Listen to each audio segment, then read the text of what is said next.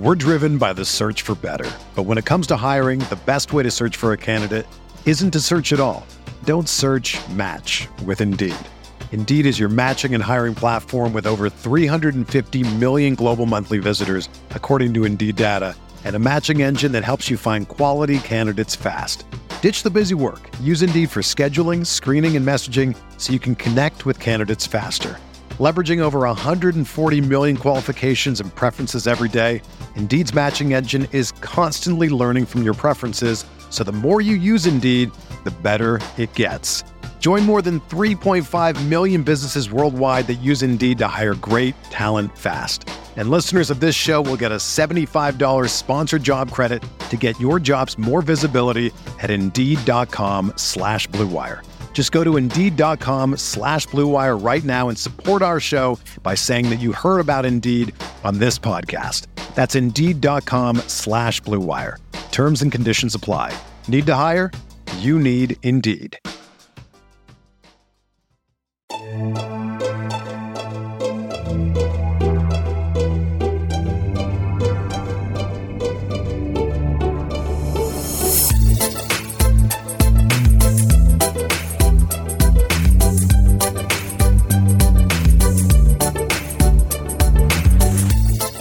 Hey there, Knicks fans. How you doing? It's your boy, Jonathan Macri, with you for another episode of the Knicks Film School podcast, coming at you on a Friday to end what has been, well, quite the week here in Knicksland. The sky, let me check. I can see on my window. No, it is still there. It is still there, although maybe a little lower than it was a few days ago. We have a great episode for you today. The Knicks play their first game this season against a very young, exciting team, the Charlotte Hornets, on Friday in Charlotte. That'll be the return home for one Kemba Walker. Obviously, he returned home several times when he was with the Celtics, but perhaps this will have a little bit of a different feel.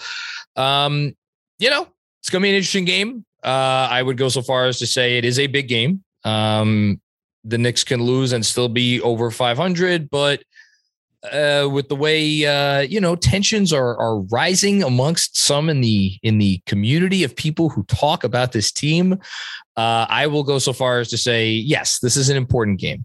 And it's an interesting matchup with a lot of complexities that I think are pretty unique in terms of how these teams play. And we got into a lot of really nitty gritty stuff on today's episode with what is a first-time guest, and it will not be the last time he's on, because boy, was he good. We just finished the conversation a few minutes ago. Brian Geisinger. He primarily covers ACC sports for ACCsports.com, but he also is the co-host of Buzzbeat Pod, which is a podcast here on the Blue Wire family of podcasts that covers the Hornets. And he gave a ton of great insight. You're going to be a lot smarter as an NBA fan after listening to this. And towards the end, yes, we did get into some Kemba Walker talk, because he saw pretty much every game that Kemba played in a Hornets uniform for most of his career there. And then we even got a little bonus draft talk at the end for you. So stick around for that. I think that's it. As always, you want to hear the immediate reaction to any Knick game, come tune into the Knicks Film School YouTube channel, where I will be doing a live stream right after the Hornets game. And if you missed that, check it out on your podcast feed the next day. I think that's it. One more quick plug. Andrew and I just got done a little while ago, actually before we recorded this episode. So this is now going on 2+ hours of podcasting for me. We recorded a very fun Patreon episode in which we did a way too early 6th of the season check-in on the awards races. So we went through, we covered the best storylines of the week, and then we went through MVP, Rookie of the Year, Sixth Man of the Year, and then some other fun stuff at the end in terms of people getting traded, people getting fired, people winning championships, and the like. So if you are not already on the Knicks Film School Patreon, feel free to check that out. I really am quite proud of the content that we've been putting out there with that bonus podcast a week. And if you're interested in joining one of the higher tiers to get access to town halls, special merchandise, feel free to look into that as well. And that is it. Without further ado, here is my conversation about the Knicks and the Hornets with Brian Geisinger. Joining me now on the Knicks Film School podcast, we found him because he is a co-host of, again, in the Blue Wire family, the Buzzbeat podcast about the Charlotte Hornets. But you can also find him covering basketball and the NBA draft for ACCSports.com. Very, very pleased to have on the pod for the first time. Going to try to get it right. Brian Geisinger. How did I do? You nailed it. I nailed it. All right. Yeah. 1 for 1 to start. Yeah. Thanks for having me on, guys. Looking forward to talking some ball here. Yeah, I appreciate it. So, of course, the reason we are having you on is because the Knicks, for the first time this season, play one of the more interesting, one of the younger, one of the more exciting teams in the NBA, the Charlotte Hornets. So who obviously that's your area of expertise. On Friday night, I think you're catching us at an interesting time, coming off this game that we just lost to the Bucks. I think we're catching you guys let me start there. Are we catching you guys at an interesting time? Tell the folks at home, where are the Charlotte Hornets at right now at this point in their season? Yeah, I mean, after a really, really good start, and you can have all kinds of wacky stuff happen in small sample sizes, but Charlotte got off to a great start, really nice comeback wins, some, Miles Bridges, LaMelo Ball playing very, very well. And at times, like a top 2-3 offense in the NBA in terms of efficiency. And then they went on a long, predominantly like West Coast road trip, really have spent the last, week plus predominantly in the state of California, but they also played in Memphis, which was the last game of the road trip. Mm-hmm. And, I think usually you want to get to California and spend some time there. It's a nice state. I don't know if the Hornets will want to be going back to visit anytime soon. They were winless in the state of California and the defense just looking awful. A couple close losses, but you're Charlotte's up on the Clippers in the fourth quarter. Then they give up a 22-0 run. They go to overtime with the Lakers and they lose in that game. And what was a pretty frustrating outing for Charlotte, but they were luckily able to rebound in the last game before, returning back to the East Coast with a win in Memphis. Good win. It was a good win. They got a monster performance from Kelly Oubre, who 37 off the bench, right? Yeah. It's a record for points in a game off the bench for the Hornets. Oubre has had a tough time this season, but I mean, he was rolling, against the Grizz, and he was connected to us a lot. And I was, not to get off topic earlier, but I was very much not on the Kelly Oubre. That he's a divisive player, but so he was not so great, and then obviously had this game. Okay. Yeah, he has not been great this year. I think they really brought him in sort of hopeful, thinking like, we'll give, LaMelo another piece in the toolbox, right, to run and gun within transition. And you think with Oubre, with his athleticism and size, like, can he be a point of attack guy? Can he stay on the ball? And I think he's had the occasional, possession here or there, but I think for the most part, he's really struggled one-on-one defensively this season. But in the scoring has been sporadic. He's had a couple hot outings, but last night, in the Memphis game was obviously just like a whole other level for Kelly. So look, he's up and down. I think when Charlotte's at full health, Kelly in a bench role on the contract that Charlotte got him for is not too bad. It's possibly a pretty tradable contract if they ever wanted to use it to help swing a deal in some way, shape, or form. But yeah, I mean, in the Memphis game, he obviously just went bonkers. So absolutely his best game of the season, and I'm guessing he probably won't have one better than that. So mark it down. Hopefully for the Knicks, it's not against New York if it does come again. On paper, these teams are very similar. Even though their offense has been struggling mightily, the Knicks, as of the time we're recording this podcast, going into Thursday's games, Knicks are 5th in the league in offense. Charlotte Hornets are 7th in the league in offense. Meanwhile, the Hornets are 28th in the league in defense. The Knicks are 26th in the league in defense. The Knicks have a barely, the Knicks have a barely positive net rating. The Hornets have a negative 2.5, but that again, that's a little unfair because 6 and 7, if their record's a little bit better than that. And I think they let a couple maybe get away from them late. Again, really tough West Coast road trip. Yeah. But at the same time, when you think about the Hornets and you think about the Knicks, very dissimilar lines of thinking. And I think what kind of touches on something that's a hot topic here. The Hornets starters have this perception of like, they're flying around, right? They're flying around. They're pushing the pace, the whole thing. Knicks starters, not so much. Knicks bench, different story. So give me like big picture overview. What should Knicks fans expect to see from this Hornets team in terms of style of play, what they look like, etc.?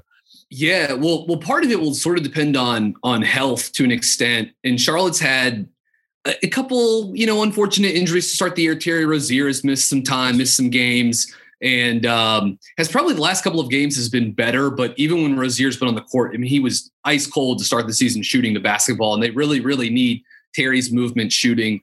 But also PJ Washington has missed several games now. I'm not sure what his status is for the New York game on Friday. But he killed us in the first half of a game you guys played in Madison Square Garden last year. He was like 5 of 6 from deep or something. I like him. He's a very good player. Like he's a perfect like modern big.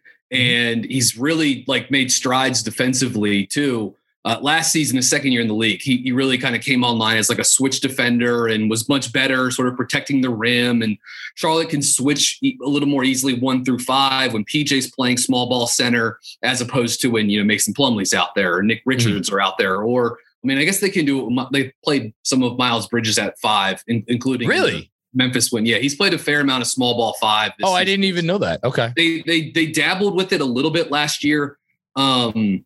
But this season we've seen it more just because PJ's missed several games now. So without PJ, Charlotte does struggle to get to like the 5-out offense that they want. And PJ really is basically a full-time backup center now at this point. I mean, like 90% of his minutes have been at center this season. So they're really missing a piece in that. But I think this year with LaMelo, you're seeing them dial up the pick and roll usage. And I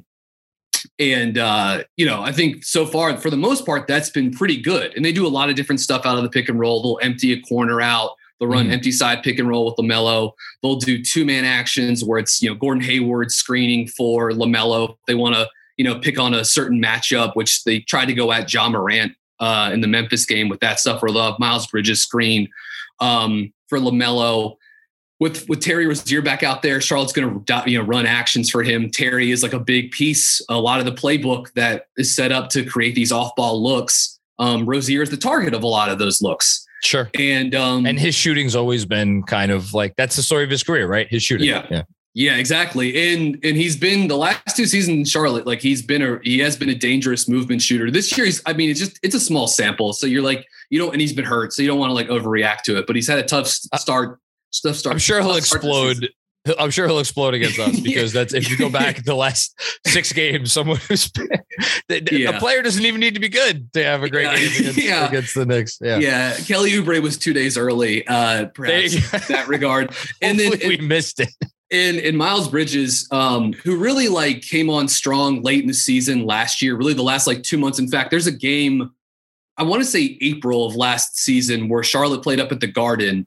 And Miles was really, really good in that game, kind of like stretch run in the regular season last year. I remember the game. Yeah. And he really, really came online as a guy that was playing with the basketball more. And Charlotte's giving him more isolation, more pick and roll so far this season. The shot has cooled off a little bit the last couple of games, but he's been terrific to start this season. Ultimately, like, you don't know where Miles will finish up in terms of potential, because it really is probably just like the last like 35 games of his career going back to last season, where it's like, whoa, this guy's like a totally different player. He can play with the ball. He can get downhill. Sure. He can make passing reads. And, Charlotte needs that because they need a power wing next to LaMelo, really just sort of like fully optimize this team in the half court. But Charlotte plays fast. They get a ton of shots at the rim. They take shots at the right locations. And a lot of that comes at the rim. The only thing is they don't really have great rim finishers, with maybe the exception of Miles Bridges. Like they take a ton of shots at the rim, but they miss a lot of them. Well, when he finishes and he gets an opportunity to finish, pretty spectacular. Yeah. Yeah. You don't want to miss that. Yeah. I mean, I'm just looking at the numbers now. Like, again, the perception of the Hornets is they play fast. Sure enough, they have the third fastest pace in the league. And then you look at how many threes they put up per game, and they're exactly in the middle of the league, which, when accounting for pace, you put those two things together, obviously, as you just implied, they're trying to take shots at the rim. They don't take, again, comparatively speaking, as many shots from behind the arc. I'm fascinated to see this matchup against the Knicks, because the Knicks, as has been Thibodeau's MO for, since he was the assistant coach in Boston, they're going to crash the paint and they're going to try to get back out on shooters. So I think the threes will be there for the Knicks, or perhaps they adjust and they challenge, as you said, Charlotte's kind of iffy finishers at the rim to finish. And just real quickly, we'll say Charlotte will run like the entire defensive scheme, and we can maybe talk about that because it's been a mess, but they've made some tweaks the last two games, and in particular in the Memphis game. But Charlotte wants to run whenever they can. And they are the fastest offense in the league after an opponent made field goal. They're averaging 15.8 seconds per possession, which is about a half second faster than the next closest team. And they've been pretty efficient on those possessions too, 1.1 points per possession, which is third in the league in like offensive efficiency after a made opponent field goal. And after a turnover, they're top 7 in both, the seconds per possession, 8.5, and points per possession, 1.4. So yeah, Charlotte wants to run. They're going to be opportunistic. They want to juice up and force turnovers defensively. There's a couple ways they can try to do that, but they'll run after a made field goal, of which there are plenty against the Hornets defensively. If you're a basketball junkie, then you know there's no better time of year than the NBA playoffs. Twice a week, JJ Redick is cooking on his podcast, The Old Man and the Three. He has guys come on in all stages of their careers to talk about the league and share stories you won't hear anywhere else, including Devin Booker on why he talks so much trash, Ray Allen's epic free throw competitions with LeBron in Miami, and the moment Tyrese Halliburton knew Pascal Siakam would be a good fit in Indy. In addition to player interviews, every Monday JJ breaks down the top 3 things happening around the NBA with unmatched analysis, not outlandish takes, and is often joined by masterminds of the game like Tim Legler to dive deep on rookie reports, trade breakdowns, and why is mean mugging now a tech. You won't find another outlet that covers the game as comprehensively and with such insight as JJ does it on The Old Man and the Three. Make this your companion podcast during the playoffs. Listen to The Old Man and the Three ad-free on Wondery Plus or wherever you get your podcasts. We're driven by the search for better. But when it comes to hiring, the best way to search for a candidate isn't to search at all. Don't search, match with Indeed. Indeed is your matching and hiring platform with over 350 million global monthly visitors, according to Indeed data, and a matching engine that helps you find quality candidates fast. Ditch the busy work. Use Indeed for scheduling, screening, and messaging so you can connect with candidates faster. Leveraging over 140 million qualifications and preferences every day, Indeed's matching engine is constantly learning from your preferences, so the more you use Indeed, the better it gets. Join more than 3.5 million businesses worldwide that use Indeed to hire great talent fast. And listeners of this show will get a $75 sponsored job credit to get your jobs more visibility at Indeed.com/Blue Wire. Just go to Indeed.com/Blue Wire right now and support our show by saying that you heard about Indeed on this podcast. That's Indeed.com/Blue Wire. Terms and conditions apply. Need to hire? You need Indeed. This is going to be interesting because right now the Knicks, their backups are finding ways to score, which largely this is a result of Derrick Rose just kind of, I don't know how he's still doing it. He's been incredible this year. Every time I watch the Knicks play, Rose has been phenomenal. I mean, when you combine his ability to he could get downhill whenever he wants, essentially. It's ridiculous. And now he's 6 for 8 from 3 against Milwaukee. He's shooting, somewhere around 50% from deep for the year. It's insane to say. Yeah. Like when you have that as your foundation, and then you throw in a Quickly who's now finding his shot, and Obi Toppin, who's a very young, exciting player that does a lot of cool things. Like I'm very curious to see how long Tibbs goes with that unit against his team. But with the Knicks starters, you say you could score against the Hornets. Like right now, the Knicks starters can't score easily against anyone. And traditionally, again, since Tibbs has gotten here, it's been give the ball to Randall, get 2 on the ball, and then make the pass. I guess we're gonna get Miles Bridges as the primary defender, right? On Julius Randle, which I would say so. Yep. I think he could probably hold his own. Look, guys who Julius looks at and be like, I should be able to take this guy. That doesn't always work out so well for the Knicks. So how do you think that's going to go? I mean, Miles is sort of known for the vertical bounce, right? Like and he had an incredible lob finish from Rozier in the Memphis game the other night, but he's built like a tank too. Yeah. I mean, he is strong as hell. It's actually like, I think, a pretty underrated trait of his game. And in general, I just think with offensive creators, we tend to underrate the importance of strength, at least like when it comes to the draft. Like it's like maybe the most important thing, you know what I mean? Not around here. RJ Barrett, that's probably still the best thing he has going for him. Exactly. And look, I covered RJ at Duke, and it was obvious he was just his pull-up game was an issue in college, but yeah, he was just a total monster in transition, and he was strong as hell. Like again, same thing, just a power wing. And I think Miles, for the most part, can match up against Randall. I mean, obviously Randall is incredible, and this is certainly a game where you wish Charlotte had PJ Washington, because he's another guy, another sort of like durable 4-5 that you could throw at Randall.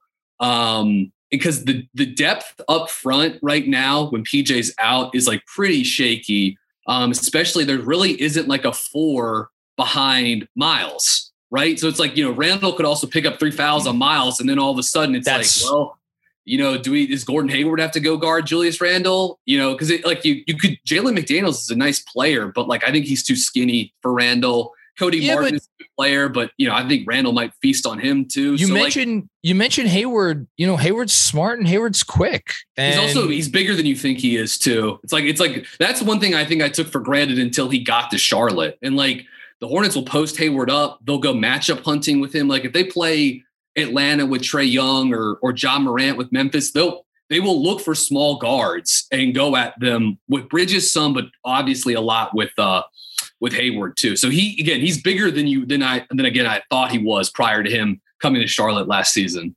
Yeah, I mean, again, the more we talk about it, the more, and I'm not just saying this because you're on here. I've said this on a couple of pods this week. I don't love this matchup right now because I think the issues with New York's offense of late have much less to do with how teams are playing New York's offense and has more to do with just the New York side of New York's offense. Yeah. And whether you guys are struggling defensively or not, I think if you take a certain approach, if the Knicks are not going to hit threes, which they have not been hitting a ton of, or at least their starters have not been hitting a ton of threes of late, that could be an issue. Let's talk about LaMelo real quick because, he's the reigning rookie of the year. It's funny. We just recorded our Patreon pod and we brought up the what if the Warriors had LaMelo conversation, which is they might be the favorites to win the title. Would be my thought. They might be favorites anyway at this point. Exactly. Yeah. Is he still in the we know it's coming, but he's finding his way stage, or do you think like there's a world where he could be in the All-Star conversation this year? Like, talk to me about LaMelo.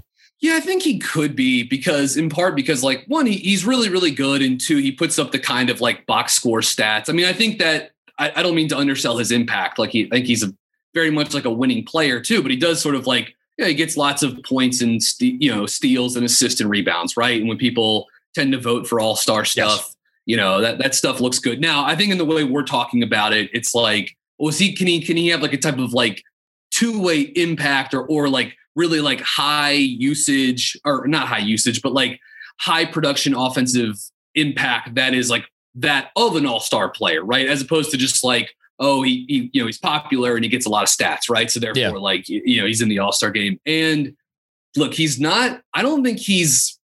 Man, he is really good. I think the shot comes and goes. Like, he takes a lot of deep pull-up threes, takes a lot of deep catch and shoot threes, and he shot well off the catch this year. His spot-up efficiency numbers are pretty darn good. He's still really skinny.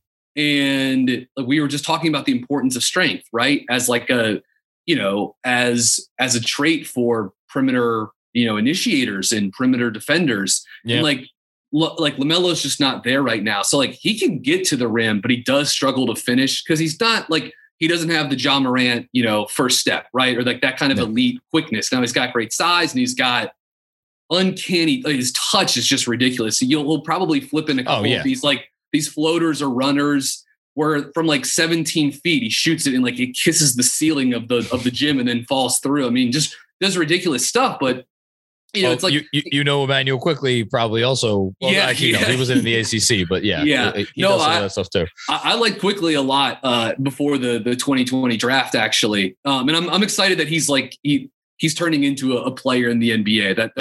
It's pretty cool to see, actually. But with LaMelo again, I think the pick and roll passing is really, really good.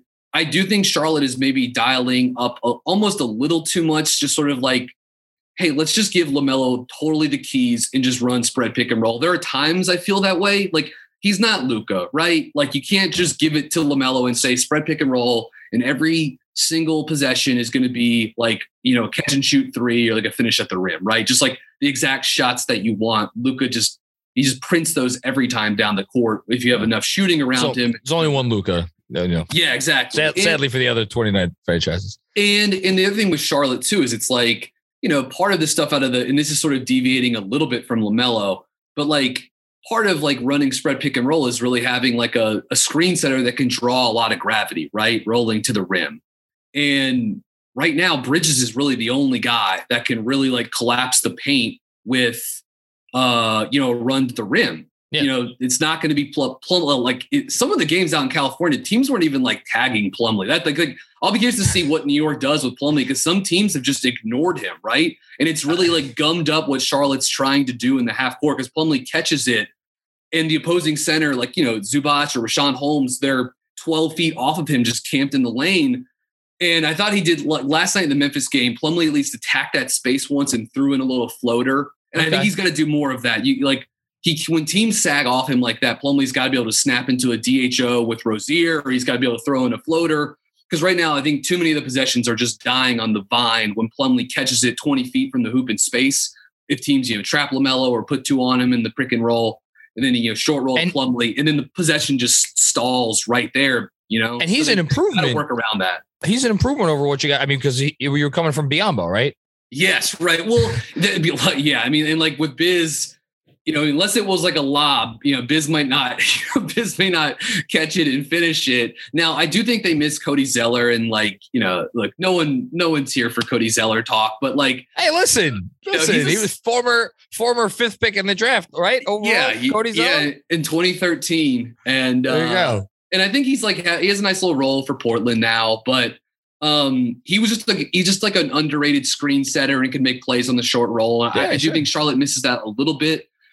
And then we're dealing with that here too now with our centers, or Nerlens, well, God love him, he can't catch a ball. And then Mitchell Robinson goes, he's a great lob threat, but other than that, it's like it's in and out. It's an interesting place that obviously the last I don't know, decade or maybe last 7-8 years, as the NBA's really gone into like spread pick and roll as like the base for everyone's offense. It's like you want one of those like rim runner lob guys in the middle. But I just think defenses have gotten so good to that. It's like you got to be able to do something more. You can't just be a lob. You can, and that still has some value. You force the weak side defense to rotate and all this other stuff. But like, man, you kind of got to be able to like short roll or pop, along with the lob too. I mean, like that's how you actually like get defenses to like be worried about you, I think, as opposed to being like, all right, well, they're going to roll. They might get 2 lobs a game. We'll live with that. You know what I mean? Like, I think you can kind of take some of that stuff away. But that's why when you get these centers who can actually just put the ball on the floor and make a play and make a pass. Yeah, it's incredible. It's, and like there was a moment last night where Mitchell Robinson tried to take a dribble, one dribble, and Giannis like boop, poke, ball out of bounds, and it's 11 left on the clock, and it's like now you're dealing with half the time of possession that you otherwise were, and you have to start all over again. It's like it's not ideal. Whatever advantage you had drummed up prior to that is totally killed, right? Gone. You know what I mean? Like, the possession is just inherently less valuable because, like you said, half the shot clock is gone, and the possession, whatever inherited advantage you had is just killed. You got to restart everything. So that's tough. And like that that's just one possession over the course of one game, but it's like extrapolate that out over an 82 game season. And like, it can kind of matter. And teams know that this opponent can do these things with these players or they can't. So, Mason Plumlee, we'll see. Again, maybe he's the guy that has the career game against us. Well, I wouldn't. If that happens, just turn it to Hacka Plumlee because he's shooting like 30% from the free throw line this year. Well, that's the last thing I would say about LaMelo is just like because I do want to make sure that I touch on this too on the pod is like defensively, there are some flashes with him making plays in passing lanes, right? Where you see his incredible feel for the game, right? And him just seeing stuff. A play, a pass ahead and being able to anticipate and really and then obviously he uses those impact plays to juice Charlotte's transition game, which as we mentioned earlier has been very good this year. But on the basketball, he really struggles. Again, this is where like the strength can be an issue. He's not great navigating screens and getting over the top of ball screens, and you can bully him a little bit one-on-one. And, because he has these incredible anticipation skills, even though he's great, he has a tendency to like gamble or ball watch or whatever, you know what I mean? And occasionally that can burn Charlotte's defense. Now, what they're doing more the last two games, and in particular the Memphis game, during the 2020-2021 season, I swear I can talk. Charlotte's defense led the NBA in percent of possession spent in zone. So last season, nearly 14% of Charlotte's half-court defensive possessions were in zone.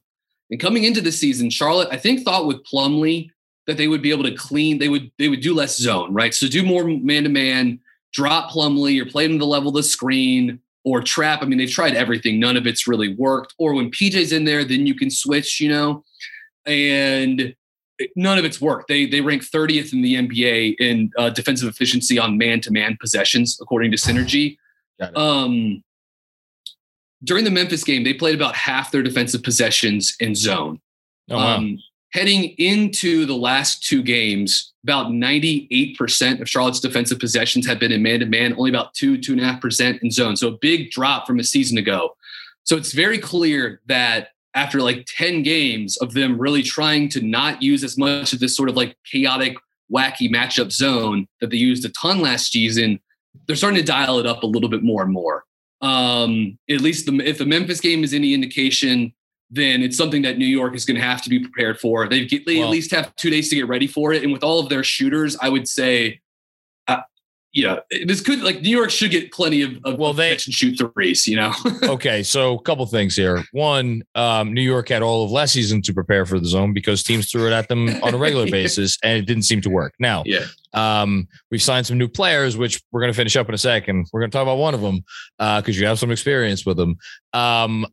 The other thing of late, again, probably because they're not hitting shots, the Knicks have not been firing away as confidently from deep as they were over the first handful of games of the season, where they were on pace to break the league record for most threes in a year. That has subsided a lot. Guys are not just stepping into like anytime there's a sliver of daylight, fire away. That has changed. So that'll be interesting. Second thing, the more you talk about LaMelo and his issues defensively and like how he could be had. Mitchell Robinson was out for a game recently with a hip issue. He came back last night, had some moments, had some other not great moments. Nerlens Noel is still out. Sounds like it might be a good opportunity to play some more Taj. We love Taj Gibson here in New York.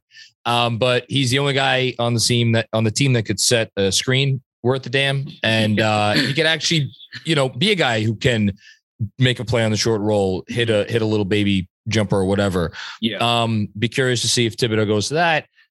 The journey to a smoke-free future can be a long and winding road. But if you're ready for a change, consider taking Zyn for a spin. Zyn nicotine pouches offer a fresh way to discover your nicotine satisfaction. Anywhere, anytime. No smoke, no spit, and no lingering odor. Get in gear with the Zyn 10 Challenge and enjoy 10 smoke-free, spit-free days for just $5.95. Order online and start your new journey today. Warning, this product contains nicotine. Nicotine is an addictive chemical. Get ready for the greatest roast of all time. The Roast of Tom Brady. A Netflix live event happening May 5th. Hosted by Kevin Hart, the 7-time world champion gets his cleats held to the fire by famous friends and frenemies on an unforgettable night where everything is fair game. Tune in on May 5th at 5 p.m. Pacific time for the Roast of Tom Brady, live only on Netflix. And then last but not least, the guy who might be trying to get around those screens. And he has not gotten to the rim screen. No screen, whatever. And now his shooting, he's in a bit of a slump, although I'm sure that will rebound. Kemba Walker. So you watched Kemba Walker for many years in Charlotte. I just want to ask you this because, I'm not going to sit here and be like, I watched that much Kemba over the years, but my perception of him was he was a guy who, I don't know if you want to say he was top 4 in the league, 5 in the league, 6 in the league, but just in terms of a small guard who, if he needed to get to the rim, he would get to the rim. I know he's had his issues finishing over the years, but that dude, my perception was always like, if he wanted to get there, he could get there. This season, that is not happening. Could New York be maybe running a little bit more pick and roll? Sure, could always do stuff. But is that perception correct?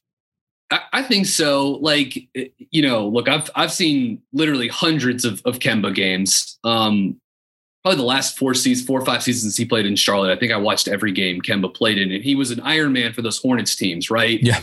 He played. He never took a night off, and led the league in minutes his last year there. I believe. I mean, it used to terrify me because he's had work done on his knees for years now. I mean, I know he's really lost probably like a half step or a full step the last 2 seasons or whatever. But I mean, you could go back to 2015 or so. I mean, he would routinely get, knee work done in the off season, so this has been a thing for him for a long period of time. But yeah, Kemba always had the quicks to get downhill. I mean, like he was at the height of his powers. I mean, especially because he could leverage the step back gravity too, and he was so quick, and his handles were like, I think they were pretty underrated. Like he had just a wipeout crossover.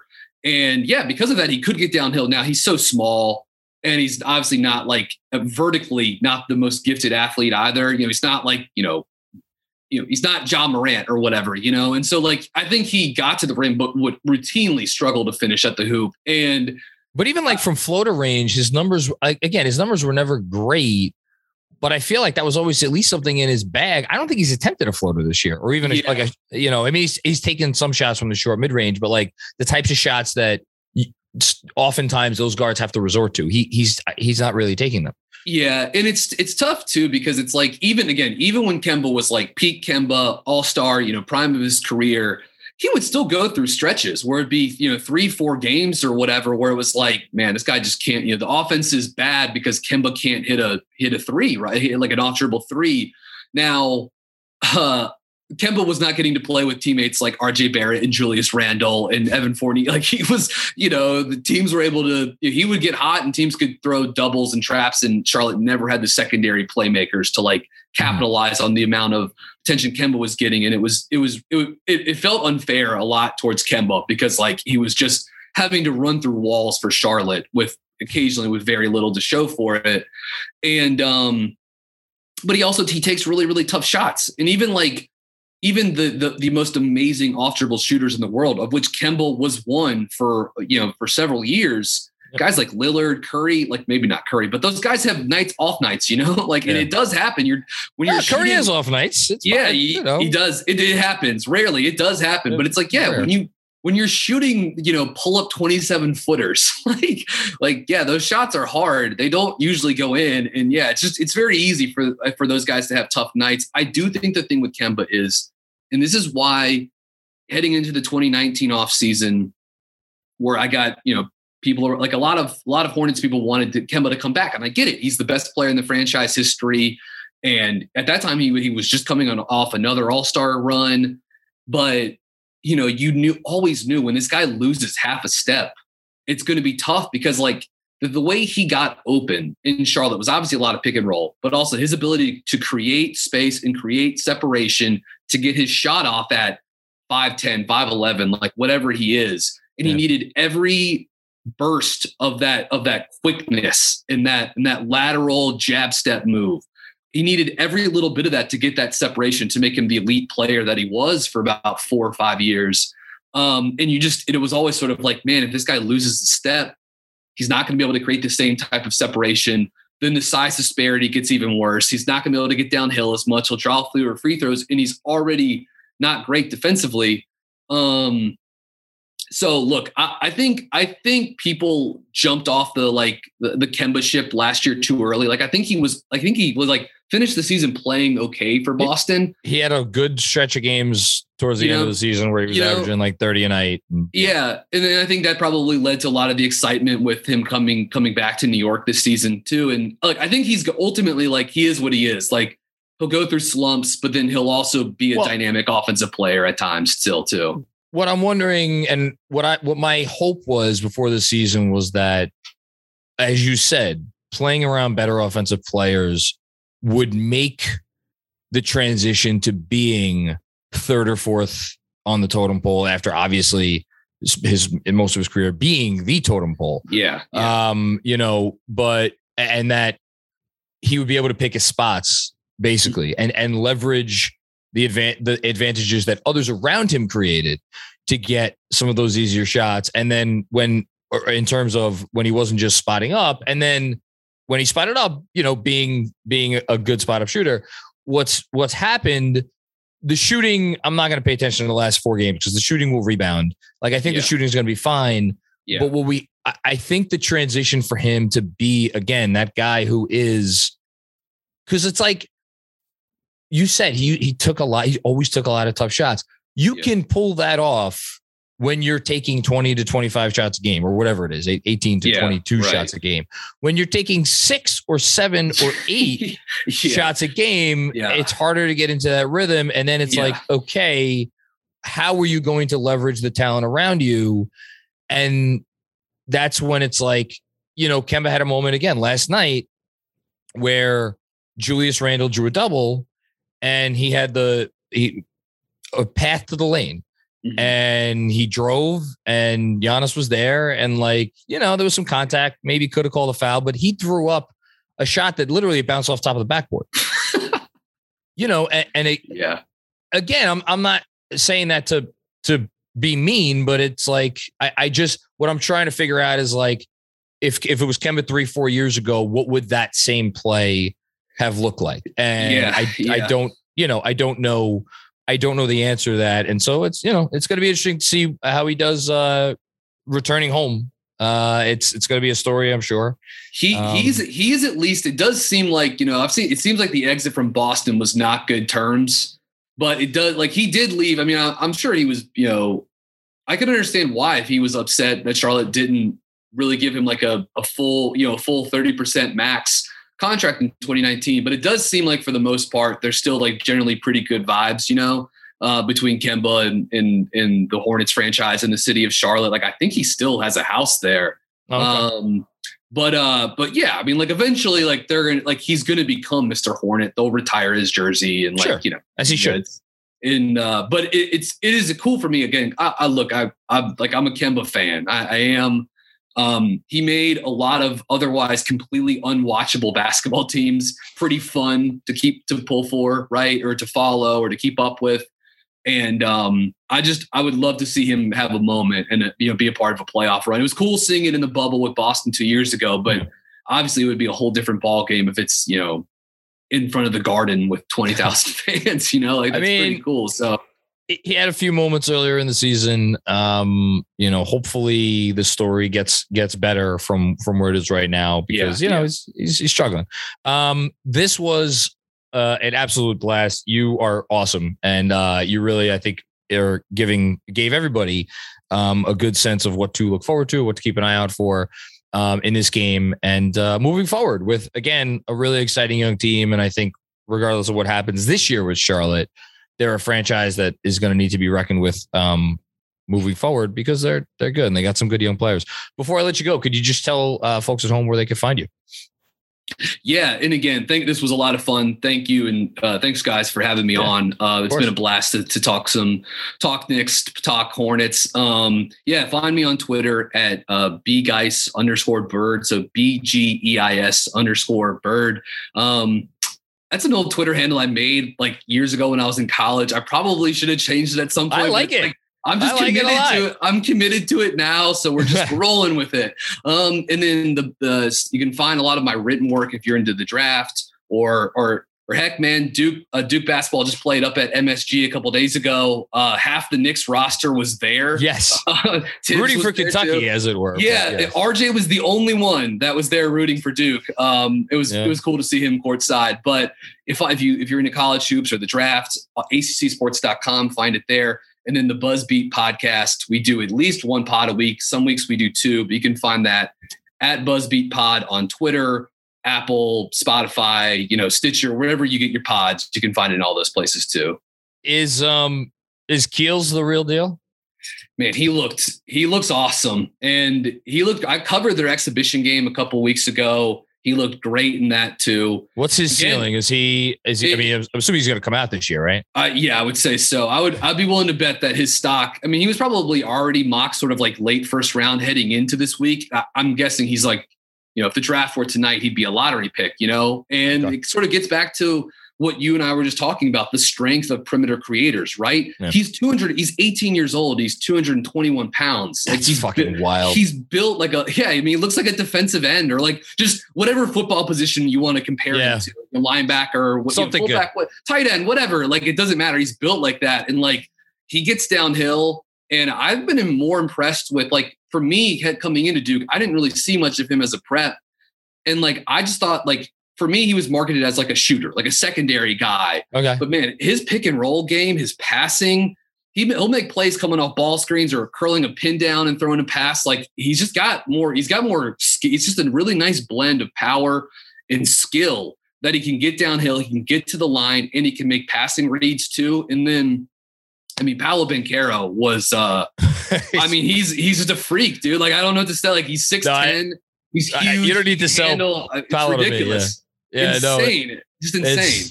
Look, the way this Knicks season is going, I may need to start paying attention to the draft sooner than Yeah. Well, Duke's got some guys, and AJ Griffin, who's son of Adrian Griffin.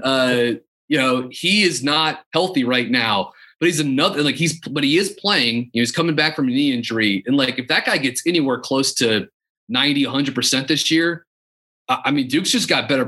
Duke's got personnel that, their wings look like NBA wings. He's 6'6", 220 as well. And he's built like a tank. So maybe it's the storybook swan song for a coach of some renown. We'll see. But it was cool. They obviously, that program, they love going up to MSG and playing those games there. And it was just a fun game in general, and cool to see Randall and Obi Toppin and RJ and Tibbs and Emmanuel Quickly, Kevin Knox, all sitting. Don't forget Kevin Knox. Yep. Kevin Knox still there. But still just 22 years. What is he? 22, 23? Yeah. I guess he was the youngest guy in the 2018 draft. I think he was. Youngest. I believe he was. Second youngest. He was. Yeah. He was a lot of good. It did him. Anyway. Okay. I've kept you.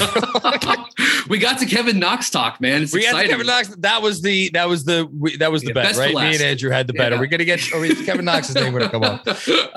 Okay. Thanks a lot, Brian. This was awesome. We'll definitely have you on again soon. Sounds good. All right. Hope you enjoyed that combo with Brian. Like I said, he was going to make you smarter, and he certainly did. He made me smarter. Said a couple things about the Hornets that I certainly had not realized before this episode.